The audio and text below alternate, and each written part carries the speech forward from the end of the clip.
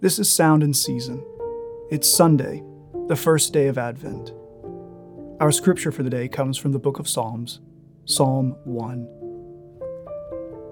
Blessed is the man who walks not in the counsel of the wicked, nor stands in the way of sinners, nor sits in the seat of scoffers. But his delight is in the law of the Lord, and on his law he meditates day and night.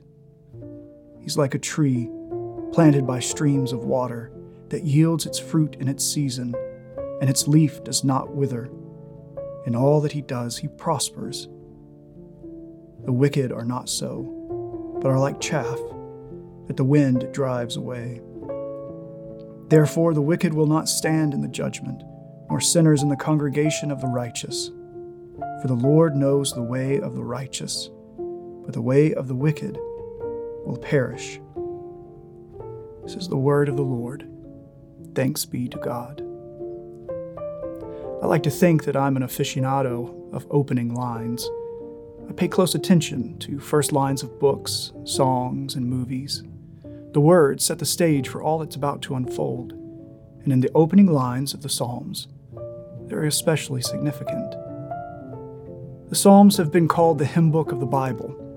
They are an ancient collection of songs, poems, and prayers that have defined how we understand worship as the people of God. And every psalm in its own voice speaks to the breadth of life lived before a holy God. In the first line of the very first psalm, there's a promise. Blessed is the one who delights in the law of the Lord. Another way to say this is blessed is the one whose delight is in the word of God. The law, the word of God, reveals the character of God. In the statutes of Yahweh, his righteousness and greatness are on display. And Psalm 1 promises that the people of God who dwell and meditate on his righteousness and greatness are blessed. Later, in the New Testament, we read in Hebrews chapter 1 that Jesus, the Son of God, is the radiance of the glory of God, the exact imprint of his nature. So while the written law gave humanity glimpses of God's righteousness and greatness, Jesus is the ultimate and supreme revelation of God. And that means that our delighting and our dwelling are fixed upon the righteousness and greatness of Jesus. And that is the aim and invitation of Advent. At Advent, we deliberately fix our eyes on the glorious incarnation of Christ Jesus, the Son of God. And in this delighting and dwelling on the revelation of God in Christ, we are blessed. Blessed to behold the goodness of God, blessed to worship the true King of eternity, blessed to enjoy the righteousness of his mercy and the greatness of his grace. When we behold and worship and enjoy the righteousness and greatness of God revealed in the person Jesus, we are like trees planted next to nourishing waters. We're strengthened and renewed to be resilient followers of Christ.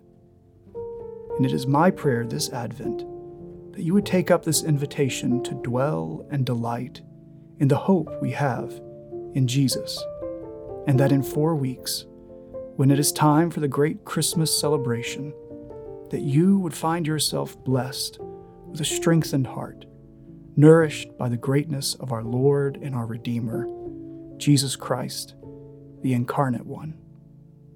Lord, hear our prayer, and let our cry come to you. Let us pray.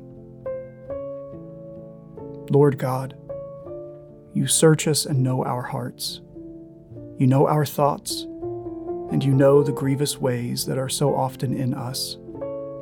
We confess that you are all-powerful and all-knowing, and no secret can be hidden from you. And yet you do not turn us away. You do not treat us according to our transgressions.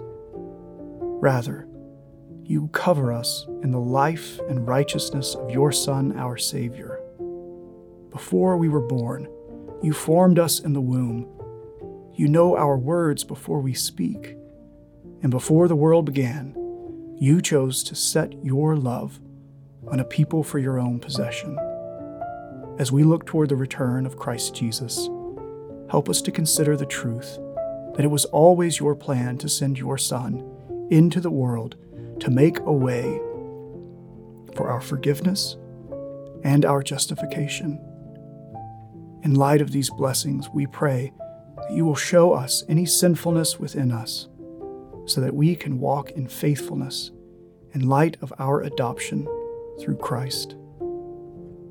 O God, make speed to save us. O Lord, make haste to help us. Glory to the Father and to the Son and to the Holy Spirit, as it was in the beginning, is now, and will be forever.